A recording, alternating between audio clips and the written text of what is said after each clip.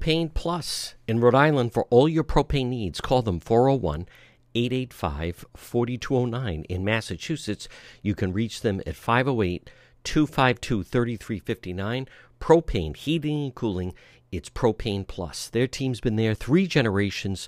They're available 24/7 for service and delivery, and they plan on serving you for a long time to come. They offer online billing, ability to schedule a service delivery at the click of a button, and remember, all customers receive a free safety inspection on their equipment. It's Propane Plus, and remember, with propane, it's affordable, sustainable, equitable, good for the environment, and now it's renewable. Call Propane Plus today at 401-885-4209. In Massachusetts, call them at 508-252-3359. They're very easy to navigate website. It's propaneplus.com. Propane Plus. Call them 401-885-4209. You're listening to the John DePietro Show, folks. It's AM 1380, 99.9 FM. You can always listen online at our website, DePietro.com. It's Thursday.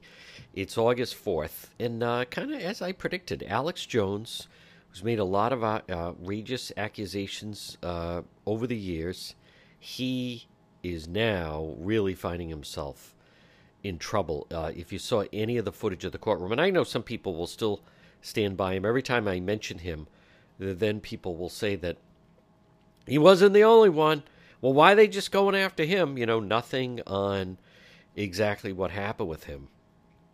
But there's just nothing positive about what happened. The Alex Jones stuff is, at the very least, it's embarrassing. But I just don't know how, however they were operating with InfoWars in the world that he was kind of living in, I think that has come to an end. And I have 2 paths. I could ignore it, or as someone that I used to deal with many of you, or I don't know how many, but a lot of different people would tell me Sandy Hook was made up. They would point to him. Somebody put out a book that it was fake. I mean, it just shows you how outrageous, this thing couldn't take on. And then yesterday, there he is in the courtroom. Now, people will say it was manipulated. I already received an email from someone saying they think that was not Alex Jones. It was possibly a body double. This was the ABC News report on it. I think we can play this.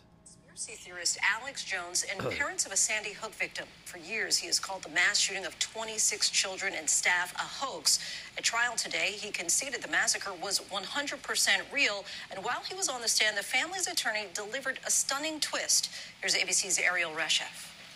Tonight, that admission from conspiracy theorist and radio firebrand Alex Jones. It was, especially since I met the parents, and it's 100% real. Finally acknowledging the tragedy the world witnessed in 2012. 20 elementary school students and 6 staff gunned down at Sandy Hook. I can't even describe the last 9.5 years of the living hell that I and others have had to endure. The parents of 6-year-old Jesse Lewis now seeking $150 million in damages, telling a Texas courtroom that Jones has compounded their anguish by calling the 2012 school massacre a hoax and calling them crisis actors, inciting his millions of followers against them. The parents saying they've endured violence, harassment, and death threats as a result of his toxic rhetoric. Jones shaking his head as Jesse's mom, Scarlett, confronted him directly from the stand. You keep saying it. Why? Why? For money? Throughout his testimony, Jones stating he lost nearly everything after he was banned from Facebook, YouTube, and Apple platforms, his company filing for bankruptcy. But the family's attorney revealing Jones's lawyer mistakenly sent him 2 years' worth of Jones's text messages, showing Jones's InfoWars businesses brought in roughly $800,000 in one day from sales as he peddled mistruths. Jones claiming in court that number wasn't the norm. On Tuesday, the judge admonishing him. You may not tell this jury that you are bankrupt. That is also not true. You must tell the truth while you testify. This is not your show. Lindsay, the jury now has this case. Alex Jones has already been found liable. They will now decide how much to award in damages. Lindsay? Well, again, I heard for the longest time from so many different people, and I just wonder now, like, and this goes back. Think how long it took to get him into the courtroom. This went on for 10 years. I think one of the things that he did not expect was just how many people, how his crowd would start going after the parents. And that part I don't think they anticipated. It's one thing that they were throwing out this stuff. I don't think they believed it, but this whole business of the crisis actors, it was all fake. I remember the first time someone said, oh, yeah, those little, because they had the little white, I mean, I still remember the little white caskets. Oh, those aren't real. No, those are, there were people that were going along with this, and it seemed so foreign to me. Like, what are you talking about? But there were people that believed it. Jones was saying it. I think the part that he completely underestimated is that these nutcases that would actually start calling and harassing the parents. Someone went by and shot up their house saying that they were lying. And this was all part of saying it was all part of the plot by the NRA against the NRA, to try to take away weapons and guns. And that is the part. I think it's one thing they were going off and saying this stuff and it wasn't true. I think they underestimated how people would go after the parents. And then he has to sit in the courtroom. And there it is, all these years, 10 years later, and Alex Jones is admitting, okay, actually, it did happen. It was real. There were people, right now there are people shaking their head, I'm sure, listening to the radio. No, it's not. Never happened. All actors. That's not even him. That wasn't him in the courtroom. There are some people, and I think the pandemic's made it even worse. So it's Thursday. Folks, you're listening to The John DePietro Show. The Coesit Inn, 226 Coesit Avenue in West Warwick, Rhode Island tradition since 1977. Delicious food, great atmosphere, whether it's lunch or dinner or drinks in the lounge. They can also accommodate large groups. A great meal, a feast, is waiting for you at the Coesit Inn. Stop in and see them all year round. 226 Coesit Avenue in West Warwick. They're waiting for you at the Coesit Inn. Folks, you are listening to the John DePietro Show weekdays. We start at 11. We go until 2. It's AM 1380, 99.9 FM. You can always listen online at our website, depetro.com. It's time for our segment, Politics This Week. Joining me right now, he's the managing editor, anchorrising.com. It is our friend Justin Katz. Justin, I want to start off this soccer stadium that Governor McKee, surprise, surprise, was the deciding vote on this Commerce Corporation. And what we're talking about is how much money now that this developer is asking for. It almost seems uncertain. There's more details leaking out how this vote went down. There's different parts of this that apparently never even happened before. I think we haven't even we've hit the tip of the iceberg of just how bad this deal is, and want to start to get some of your thoughts on this Tidewater landing. Well, as a starting point, from the governor's tie-breaking vote, and he's ex officio, which means he doesn't vote on this commission, Yep. but except he can break a tie. As a general rule of thumb, and you would think a kind of business person, mayor type of person like McKee would get this. If something is that close, you don't commit tens of millions of dollars to break a tie. I mean, if a special interest can't even get a clear majority on the deciding board, then it's just a no. I mean, that's just got to be the way. And because one of the reasons you make that a rule is you avoid terrible decisions. And this is, it's just very predictable. A few years ago, we've got to do this. We've got to do this for Pawtucket. We've got to have this soccer stadium. Most of the money is going to go to development in the area, not to the stadium itself. This isn't a bailout, a subsidy. Yeah, but now you're in bed. Now you're relying on this developer for some kind of activity, and they've got you as a partner, and there you go. Now the government's going to say, oh, well, we just transferred some of the money from another part of the project directly to them. Yeah, and then you'll come back in a few years to get that money back, or something else will come up. This is just how it happens, and it's why government should avoid getting into these subsidized situations. If a business can't make it work, the business can't make it work. I mean, that's just, you can't sink money, because then what you're doing is you're sinking money after something that's somebody who has political leverage without regard to their competence or ability to actually perform the project. That's why the market is better than government. But yeah, it's another disappointment that McKee would do this, although it may have secured him some labor union endorsements. So then I guess that's probably part of the reason. Well, and when you look at how this went down, Justin, it just, like a lot of people, not everyone follows the inner workings of the Commerce Board. I don't either. But then more we learn that two people didn't vote. And two individuals, that Carl Weinstein, who for years marched around announcing he was the one that voted against 38 Studios, he's come up with this thing. Oh, I didn't vote because I got the information late. I didn't get a chance to look at it. Well, five people voted no. I'm just then suspect, and I make the comparison to point shaving. Those that knows what point shaving is, there've been big basketball scandals, college basketball scandals, where they don't tell the team to lose. They just say the line is 10 points, or let's just say it's 10 points. So we just need you to win by 9 points or 8 points. You're still going to win the game, but just don't win by 12 or 15 or more than that. So that's how point shaving, and once you do it once, then they have the hooks into you.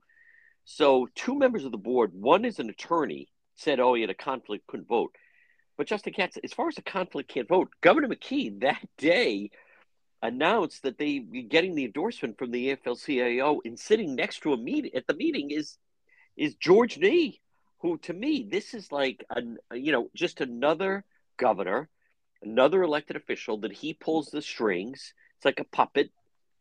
And easily Governor McKee could have said, well, I can't cast the vote here because I just got the guy next to me endorsement. And I come back to, though, Justin, there's no way McKee's not walking into that meeting and voting against it once he accepted the endorsement, which of course he did, from the labor leader. So there's nothing about this that sounds good. I just wonder, these two that they told them to, powder their nose, go for a walk, whatever, and then they just vote, abstain from voting when it could have nailed it. This thing, you're exactly right. Every couple of years after 38 Studios, is all the cries, we're never going to let this happen again.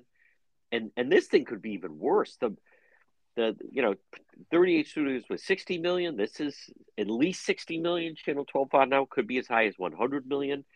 The Paw Sox left town because we wouldn't come up with 22 million. But I have a problem with, the voting on the board. And just to me, in a situation like that, abstaining from voting is actually like a vote yes, because then it allowed Governor McKee to come in and cast that deciding vote. Right. Yeah. I mean, the abstaining, I don't know the circumstances of the lawyer. It's possible there was a conflict there, which you'd want somebody to abstain. Although you make a great point, maybe the governor should abstain if he's being endorsed by a major advocate. I think there we're seeing the big difference between 38 Studios and this has this big construction piece, which brings the unions into it. It makes them a money and job grab for them. Right. And that's who runs the state. I mean, it's just the way it is. And so we're not gonna see another 38 Studios here, because there's no way the government's gonna let this fail. It's gonna get built. It may fail as a business venture. It may never it may never host a game. It may become just another open space that nobody uses. Who knows? But because there are construction jobs for the unions, this will become a reality, and that's why I think that's one of the reasons why it was right for the Paw Sox deal to go down, because you just can't get involved in these sorts of deals. The state's just way too corrupt. It's just so, and it's there's no, as you say, Nee was sitting next to McKee on his critical vote on the day of an endorsement. It's just so in your face. It is fundamentally corrupt that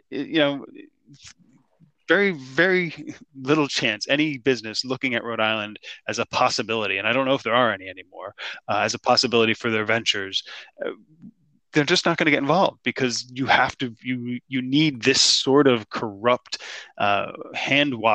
mutual hand washing to be going on in order to make anything happen. And if you don't have that, the other guy will come and take your business away because the unions will get the governor to subsidize them. I mean, it's bad all around, and I fear we're going to get to where the economy is just going to keep getting worse in Rhode Island. The money's just not going to be there, and it's going to be a bailout. We're We're going to have a big empty stadium that we spent dozens of scores of millions of dollars on, and we're going to have to do something with it.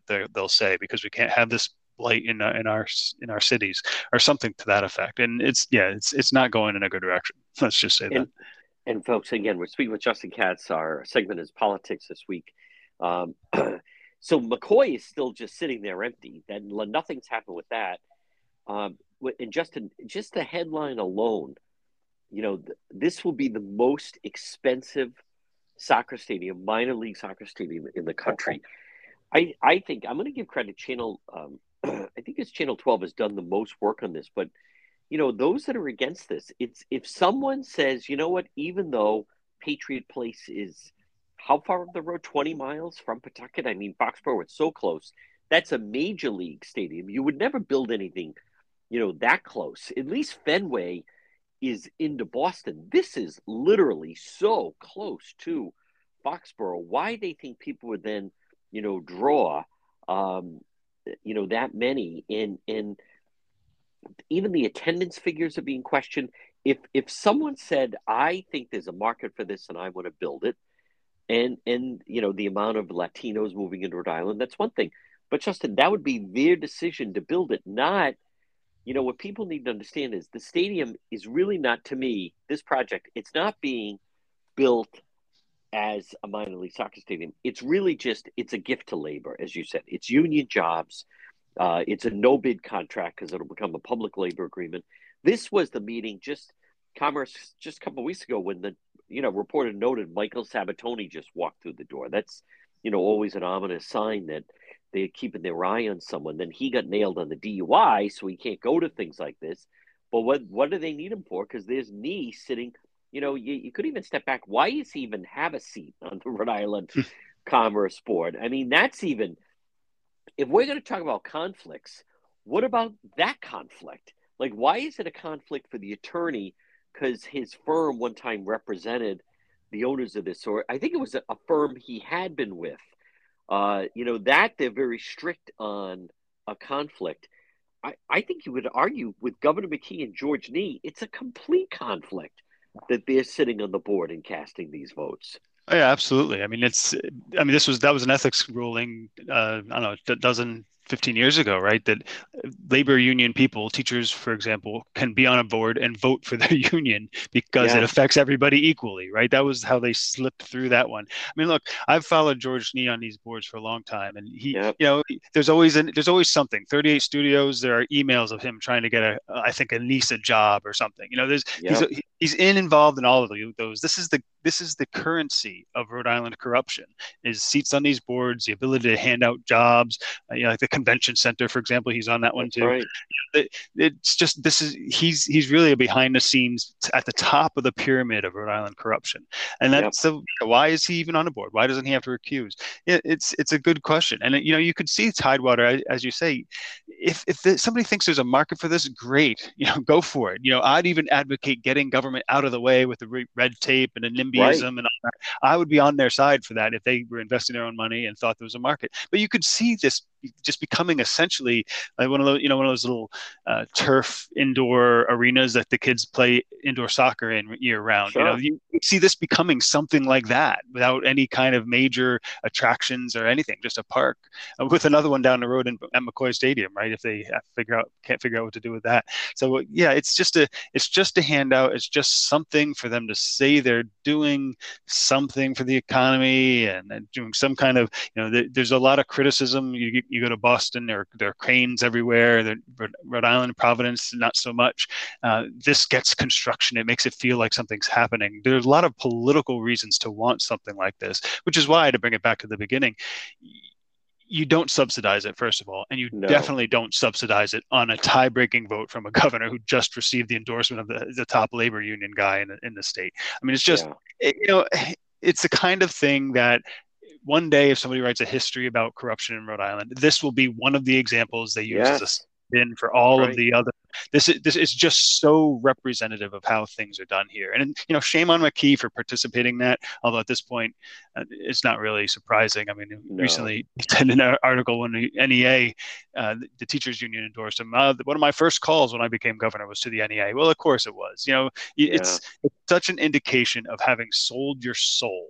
That at this point, it shouldn't be surprising, and frankly, he definitely at this point deserves to lose. Yeah, I agree. Unfit. He wasn't even elected governor, and he may not even win the primary, and then you just stuck with the stadium. That, to me, it's not about a soccer stadium. Of course, it doesn't make sense. It's not about that.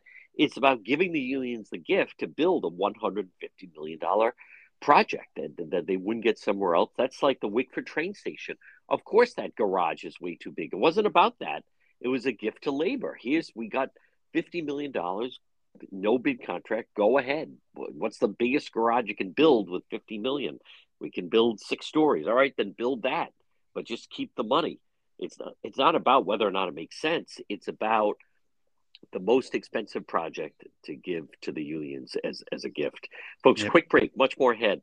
Politics This Week with Justin Katz, managing editor, anchorrising.com, right here on the John DePietro Show. Home Again Consignment, located Governor Francis Shopping Center. Fine furniture, art, antiques, glassware, jewelry. Buy, sell, or sell in consignment, and estate sales are provided. It's Home Again Consignment. Call John, 401-463-3310. Again, located right in Warwick in the Governor Francis Shopping Center. Home Again Consignment. Our segment is Politics This Week. With me is Justin Katz, managing editor, anchorrising.com. Justin, speaking of endorsements, last week, let's go to the list. First of all, McKee getting Teachers Union, AFL-CIO. To me, the fact he's getting the endorsement from the Teachers Union, Justin Katz, again, think of this. We are right next door to the state that is considered to have the best public school system in the country in Massachusetts. We're nowhere near that. The fact that he came away from those, granted, it is big for a Democrat primary, but that to me is an example of 2 endorsements that are not good for the taxpayers. No, not at all. Not at all. I mean, that's, as I said, it's a soul selling exercise to get those union votes. Here's our demand. I mean, it's corrupt, but it's kind of remarkably clean, right? Here's our demands. You follow them, we'll endorse you. It's that simple, Mr. Governor. It is. Just, and that's what it is. And at this point, I mean, it's worse than just, especially once the NEA gets involved. I mean, so the labor unions are at least they're creating jobs, like the AFL-CIO, building construction kind of stuff. At least they're making directly jobs and they're building something. There's got to be some ancillary benefits thrown off from that. But the NEA, the teachers union, they do nothing productive. Zero. Yeah.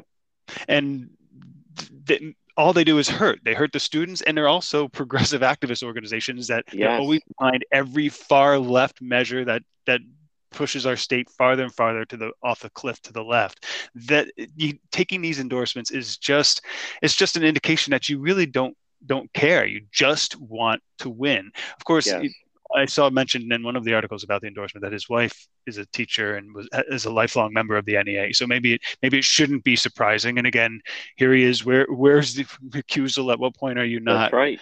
What point are you supposed to say, you know what, I'm just too in bed with this evil organization. I'm going to take a pass on this. But at this point, he's flailing in the primary, and he needs something. And frankly, he knew it from the beginning. And which makes you wonder about the original, that original call I just mentioned, where he came in office and called the NEA right off the bat. It makes you wonder if that was the right strategy. What if in another universe, Dan McKee comes in and says, you know what, we're going to do things more rationally. We're going to do things that work for Rhode Islanders, not for these special interests. We might be in a very different place. And it'll, if it doesn't get him over the finish line in the primary or the general election, it serves him right. But there was another path, and this one is not good for Rhode Island when your governor is just a fully owned agent of the labor unions. And Justin Katz, you know what else is? There's some promise, as you say. They say, if we'll give the endorsement, and then they have their shopping list. And if you will do A, B, and C. Now, as far as Governor Raimondo in 2018 raised some eyebrows when then they were kind of backing her, which they certainly weren't. In 2014, they recruited Clay Pell to run against her in the primary. So we wondered, okay, so they're working with her against Matt Brown. What is she? What do they get in exchange? And then we found out, if you remember, in the spring of 2019, which was the evergreen provision, and that she would not veto that.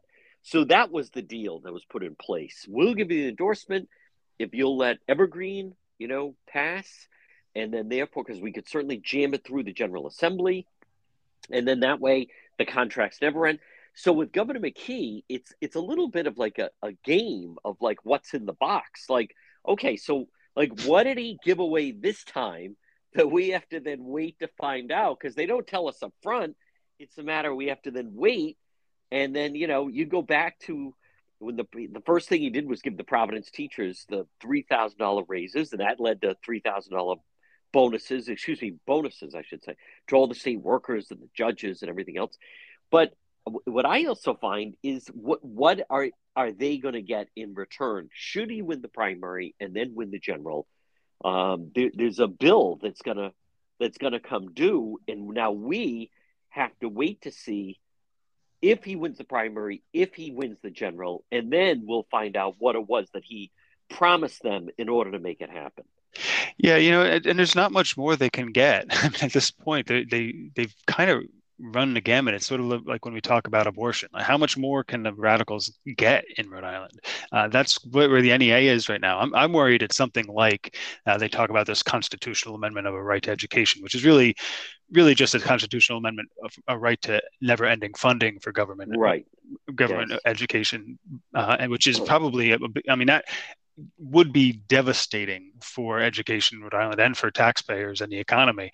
But that it's probably something on that order. Honestly, I'll hand it to Raimondo. At least, that was probably a defined ask. Okay, we want evergreen. All right, let me balance this against all my interests. I'll give you evergreen. So this, I'm not confident that McKee is even that savvy to have a defined ask. It could just be whatever you want, NEA, I will do it. And it may just be an open check. It may not be what's in the box. It may be just a big open-ended blank check of you're going to be ours for the next 4 years. I mean, that, of course, once he's in there, I guess he could try a different strategy and renege on his promises, but that went well for him, and it's not worth considering. So I think we've seen enough that anybody responsible should think, you know what, I just don't know what I'm getting with this governor. I just know he's not proving to be very competent, and he's got investigations of his own for the FBI, and maybe I should put this one aside here. Now, also, Justin Katz, last week, Helena Foulkes, candidate for governor, Democrat primary, she received the endorsement. We want to hear your thoughts. She had a press conference and got the endorsement from Mayor Elorza. Again, Providence certainly comes into play in a Democrat primary. Patrick Kennedy, Mayor Elorza. She had a couple other people, Marianne Goodwin, that's a Raimondo person, Joe Almeida, who's running against Tierra Mack. But what is your thoughts on Helena Foulkes receiving the Patrick Kennedy endorsement, and then also the endorsement, more importantly, of Providence Mayor Jorge Elorza? Well, I mean, it certainly shows people are throwing some weight behind her because she has at least staying power, right? You're not saying, for example, Matt Brown getting endorsements. This is somebody who, and it's as much a statement in some cases, especially with Elorza, it could be as much a statement of antipathy to McKee as support for Foulkes. I mean, they had that infamous blow up where Elorza was threatening, yelling in a threatening manner at the governor early on about the teacher's contract in Providence, which rightfully so, by the way. Exactly. I mean, the behavior was bad, but the point was good. And Foulkes has made education something. I wasn't impressed with her plan, but she's at least put that front and center. But you could see Elorza sitting there and going, you know what? If I want to hurt McKee, I will. Foulkes is the way to go, and as we've been discussing over the past few weeks in the last couple of polls, that's probably where she's drawing her votes from him. So if you don't like McKee, endorsing Foulkes is a way, even if she doesn't win, of helping to make sure that he doesn't either. Which is why it was interesting to see Republican Ashley Callis's people kind of diminishing Elorza and minimizing the effect of his endorsement. I'm not sure how much weight he carries with the intended audiences, but that was a strong signal that they kind of want McKee, and why wouldn't you if you're Ashley Callis? As you pointed out last week, Folks is kind of like the Democrat version of her in some Oh ways. yeah. So that'll make it much harder for the Republican to win. So I think it was Lorza's endorsement and the others is bad news for McKee, not the least because it shows he doesn't have any friends except the ones, as we were just talking about, that he can buy, basically, and that's not a good position for him to be in. I think it's also significant, Justin Katz, that he didn't endorse Nellie Gorbea. A lot of people might say just identity politics, right? She's the she's a Latina in the race. Elorza was seen as progressive. I think it's an interesting endorsement. I also think it's a big win for her because you wouldn't think that. Or Matt Brown, big progressive, you would think, all right, Elorza, she doesn't live in Providence. You know, her family was from the east side, but she lives in Narragansett. I think that was a win for her because her polling numbers are showing she's not doing well minority communities in Providence. And to me, that took some work to get him on board, get him to do it. If someone had asked me who did I think that he would endorse, never McKee, but I would have guessed that he would have endorsed Nellie Gorbea. So to me, this shows Helena Folks. I'm always impressed by people that say, okay, where are we hurting? We're hurting with, in this case, it's the minority vote in Providence. Who could help us with that? And you know what? A sitting mayor right now, and as much as people knock him and some people are saying, oh, forget it now, I don't think they understand. He was elected mayor twice. He's still the mayor of Providence, which certainly at least, could maybe help keeping things a little bit on the up and up in this election. I think that was very strategic of her to seek out his endorsement and get it. And what do you make, Justin Katz, that he did, that Dr. Moniz, he could have endorsed him or Matt Brown or Nellie. I think, if anything, that shows me she's really willing to do what it takes to try to win this race.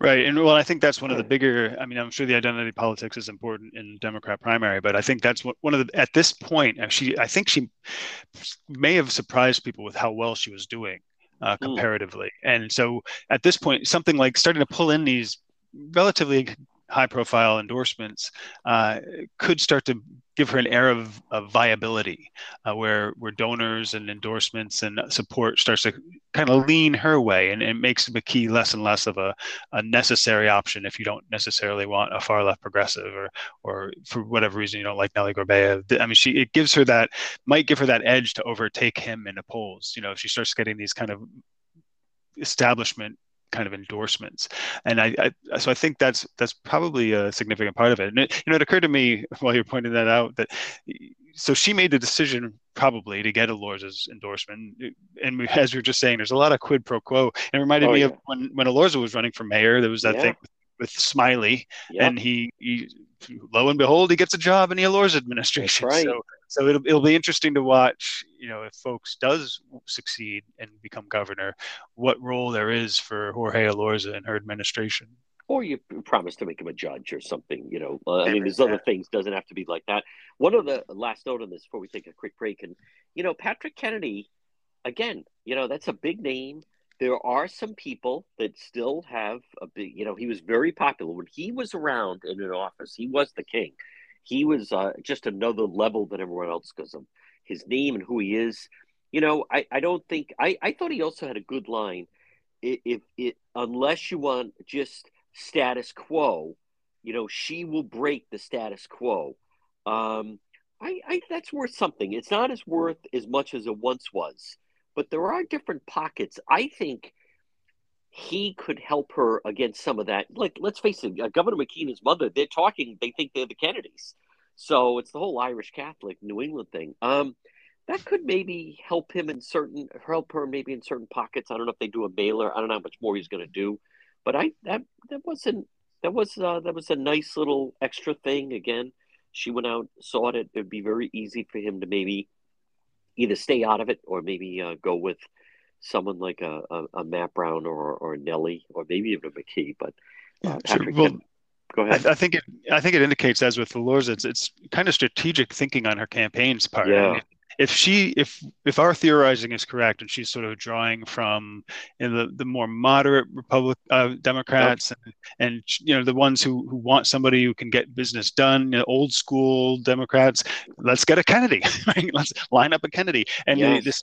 this she'll change the status quo. That kind of language is very 1960s 50s Kennedy-esque, right? I mean, Yep. just the young president at the time. That's That's kind of the right. legacy, Camelot, all that stuff. So it's almost, just all right, we got Alorza for trying to strengthen our flank on a minority front. We're now let's look on the aggressive front. We're eating away at McKee's vote among the older Democrats, where he's still got some sway just as an incumbent and an old, Cumberland guy. Let's get somebody who can help us with that. And there you go. You've got a Kennedy. So I don't know how much the name is worth at this point, but in a certain constituency, that older Democrat, fond memories of the '60s and JFK, that might be helpful in that regard. Well, and he won in 1994. He ran for Congress, and he held that seat till 2010. Mm-hmm. So, in the northern part of the state, he still has a lot of sway. It's also interesting. He was in office when McKee was the mayor of Cumberland, and he didn't go with him. So I think it's a win. By the way, I also, before we take a break, Ashley Kaliff's response, I thought it was a weak response to the Elorza saying, "We're not surprised they both love corporate war." Well, excuse me, we're not surprised they both love, meaning folks in Elorza, they both love corporate welfare. That's not a line that most voters are going to know what you're talking about. Say something like that. Then they went on and expanded about ATVs in the city, the safety of the city. But I think if someone's using the term corporate welfare, they don't understand that. 9 out of 10 voters don't even know what that means, and so I'm not. The wording of that, to me, they were just caught off guard. I didn't think that was a very effective response. But all right, folks, quick break. Much more ahead. Justin Katz, Politics This Week, right here on the John DePietro Show. The next time you have an emergency, head straight to AtMed Urgent Care. 2 locations, 1524 Atwood Avenue, Suite 122 in Johnston, or East Greenwich 5750 Post Road. AtMed Urgent Care. Urgent healthcare facility providing comprehensive outpatient healthcare to individuals, families, specializing in ambulatory medicine, diagnostic treatment service. AtMed Urgent Care. They provide immunization, school, sports physicals. They're a cost-efficient healthcare alternative to hospital-based emergencies. They're open 7 days a week, walk-in routine urgent care, minor surgical, orthopedic and trauma, work-related injuries, physical exams, drug testing, full laboratory services, and with AtMed Urgent Care, they offer mononuclear antibody infusions. You, someone in your family suffering from COVID, you want to go straight to AtMed Urgent Care. 2 locations, Johnston, 1524 Atwood Avenue, Suite 122, or East Greenwich, 5750 Post Road, online at atmedurgentcare.net. Our segment is Politics This Week. With me is Justin Katz, managing editor, anchorrising.com. Justin, last week, the Providence Journal did a story on this child advocate who apparently Governor McKee, his office sent out an email that they needed recommendations for someone that might be doing this. And he or his staff or him, they erupted at this. He called a last-minute press conference. And there's video where he's going after the Providence Journal reporter, and you got this wrong, and that's not it. And it was really extraordinary. I don't remember. I mean, he's already really at war with Channel 12. But what is your reaction to McKee and the way he went after the Providence Journal? Well, I think that in itself is an indication of he's on pins and needles, I think, with his campaign. I mean, it's just anything bad, he's taking it personally. He's going on the attack. Don't give me bad press. This is not a good time. That kind of thing. And to some extent, he does have a point. The original article, there really was no story that I can see in the original article, except that maybe this Representative Carol McEntee or maybe somebody else saw an opportunity to make a political hit, and Projo went right along. So he does kind of have a point there. It does not. His attitude, though, does not instill confidence in his leadership, especially the fact they're saying. So the the summary of the story is this child health advocate was on medical leave, and just the general process. They have to do a committee to see if they reassign her or find somebody else, and that just happened to be bad timing while she was in the hospital. So his administration is saying we didn't know she was in a hospital, which again, it's a small thing, and most people probably wouldn't pick up on it. But okay, well, how important is this position? A, and how much attention are you paying to your administration? B, if you didn't know this person was in the hospital? Exactly. Yeah. That's for a week. I mean, it's just, all right, that's not you've got a good point. This is just the process, and the Providence Journal shouldn't be used as an attack dog for anybody who can find any kind of hook for a political lunge. But to say we didn't know, it's just so his response, as so often with him, it's just, even when he has a reasonable point, he just does not seem like a reasonable person who's in charge of his position. He doesn't come across well at all, and should probably therefore just avoid. You probably take the hit and keep walking, because you just dig your own hole. Well, they claim they weren't getting the type of response they wanted from the Providence Journal. But Justin, I view it as, number one, the Journal just doesn't carry the weight they once did. So I thought it was an overreaction. And okay, so like, how many people even saw it? Never mind, it's during the week. It was a one-off. He was upset they wouldn't run a correction. But I think the more damage, I mean, to call a press conference that day to lay them out, I view it as, maybe you won the battle, but you're going to lose the war. But I think also, I believe he has to be careful, because the rest of the media watched that. And in some way, I think he was almost like trying to make an example. You go back to the question he was, asked at the press briefing about the FBI, and then there's this whole thing of, when you come up empty, who's going to have the courage? I don't think he's the type that serves him well, to go completely to war against the media. I don't think so. And it's not, to me, it's not like you're just taking a shot at the Journal. Everybody else is watching this. He's had, certainly some back and forth with Channel 12, and in some ways kind of blames them almost for the FBI looking into the ILO contract. And what's also kind of funny is Peter Nerona, the Attorney General, did an interview and said one of the reasons sometimes they have looked into certain things like Tony Silva was because there was so much press about it. So that certainly doesn't, help the situation. But I that was pretty extraordinary. He was coming back from Newport demanding, I want a press conference at 3:00, and I'm going to lay them out. This is someone that, at times have been difficult to find and get on camera. He was AWOL when the stuff about the FBI probe came out. I think he may have been in the right. That may have been a cheap shot article, but I thought it was a strong overreaction. And as you and I know, the media, they tend to be a club, and they're watching what happened to one of their, colleagues in the fact in the form of the Journal. I thought it was an overreaction. Well, certainly, and as a citizen, I watch this and think, is this what you're focusing on all day? I mean, so you're governor, you're also running for office, which is eating up a lot of your time, and you're sitting there stewing about an article in the Providence Journal. I mean, it doesn't show a level of maturity, basically. Right. I mean, instead of just a statement saying it's not right, that's not what happened, we didn't realize, blah, blah, blah. Just the element of calling the press briefing, that was that's the first time that I can recall that he's done something like that. And he was really, really aggressive, going after Tom Mooney of the Providence Journal, the reporter that wrote the article afterwards, and kept repeating to him, saying, you got it wrong. Now, there was the Channel 12 had their first debate, kicked it off over the weekend, and it was the Democrat candidates for lieutenant governor, Cynthia Mendez, and also Deborah Ruggiero, and then Sabina Matos. What did you think of the Channel 12 newsmakers debate, Justin Katz?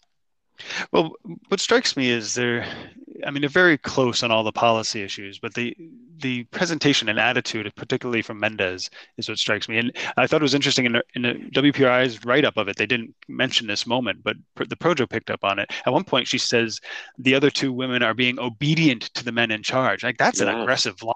That is a very aggressive line. I mean, and it made me think of Ted Nesi said, "Oh, Ashley Callis, the first the first attack ad of the season, and yet this is just, oh, she's the most aggressive, or however they put it. It feels kind of like the Tierra Max attitude, just this dismissiveness, this immaturity, just the attack on anybody who's even slightly to your political right. Maybe, I mean, it's just the progressives in Rhode Island politics are not people you can work with if you're in the state. And I would hope, I guess we're starting to see mild signs, although I can't think of an immediate. I guess Senate President Ruggiero has been going after progressives, but they're really just not. They're not playing nicely, and they're not the type of people who can cooperate with others. That was really kind of my takeaway, and also to our discussion about whether the news media is afraid of Tierra Mac. The idea that Mendez is out there to calling them obedient to men, and that WPRI didn't play that up in their coverage because it was a newsworthy line. That I think reinforces my interpretation. And it's not so much that they're afraid of Tierra Mac and these others, it's that they actually agree with them and they're on their side. What do you think of Lieutenant Governor Sabina Matos? When people see her, it's usually very short if they see her, and she's with the governor. But just her standing alone, I'm going to say it, Justin, and I know it's been discussed in the past, and I know she's even sensitive about it. But for those that don't know her that well, she has a very strong accent. I mean, that is a very strong, thick accent. I'll be honest, there are times I couldn't understand what she was saying. And it's the first time we've seen her in a setting where everything can't be a rehearsed line. She has to react to things. She's saying things off the cuff. She hasn't had a chance to practice certain things. I'm willing to bet that a lot of people have not heard her before.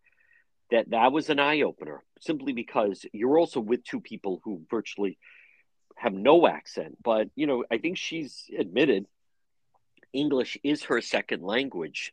I just wonder how much that really plays when you get outside of Providence.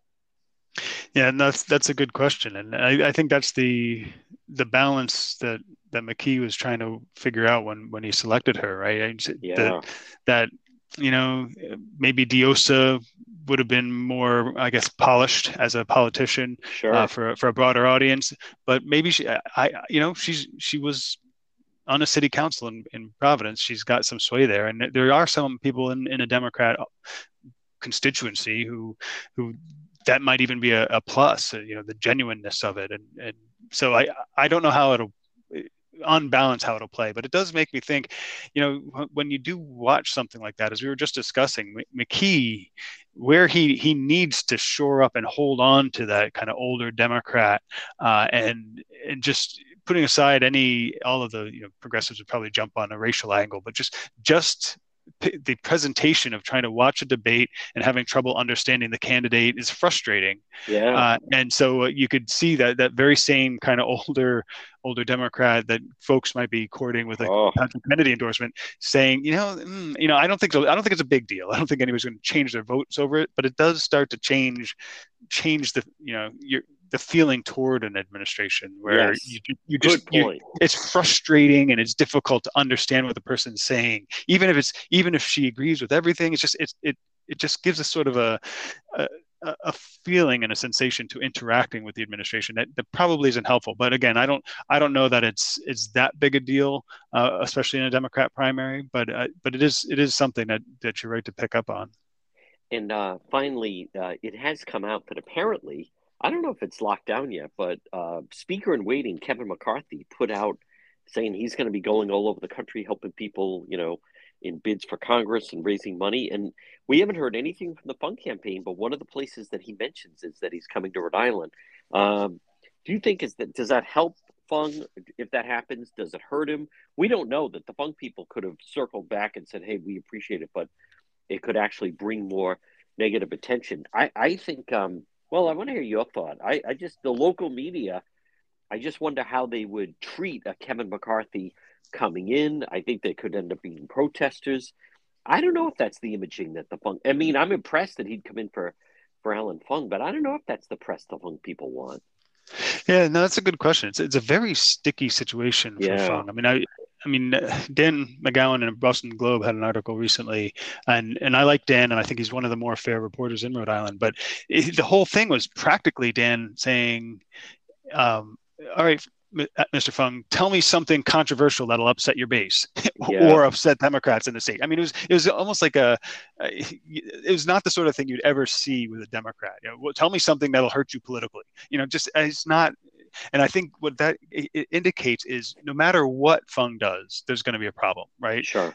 So I don't know. I think McCarthy probably helps Fung because I think to me his strongest selling point, and Fung mentioned it in that article as well, is you should have somebody in the majority. I mean, Yes. it's Yes. that simple. That's a compelling, and I mean, a lot of politics is just you can't control everything, but there is a way to even if radical progressives show up and do a ridiculous protest, there is a way to turn that to your benefit, right? And I think Republicans in Rhode Island and elsewhere have been too soft on that, and I think it's one of the lessons from President Trump is you can stand up, you can remind people, hey, look.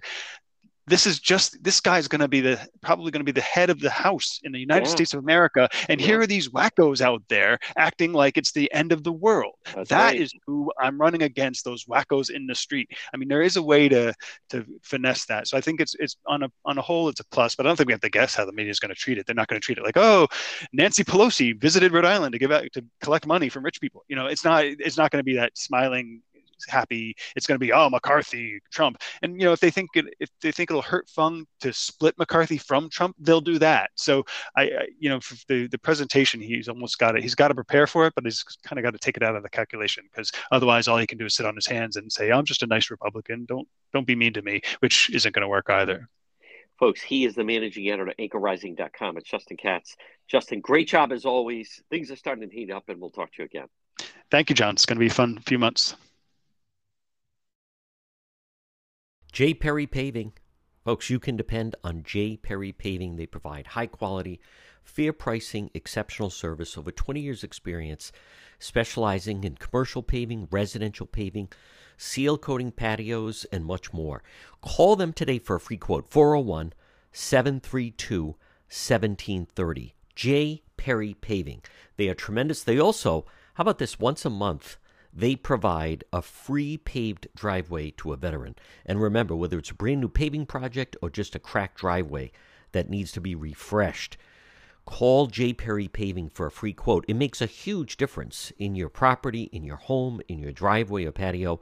401-732-1730. J. Perry Paving. 401-732-1730. You can also find them on Facebook. They're terrific. Hey, get that driveway paved. Call and book an appointment now, 401-732-1730 for J. Perry Paving. The Centerdale Revival. Stop in and see them. Comfort food and cocktails. You're going to love the Centerdale Revival, located 2025 Smith Street, North Providence, right in Centerdale, right across from North Providence Town Hall. Delicious food, delicious drinks, live entertainment on the weekends. Shane and his crew, they're waiting for you. A great time is going to be had by all at the Centerdale Revival, 2025 Smith Street in North Providence.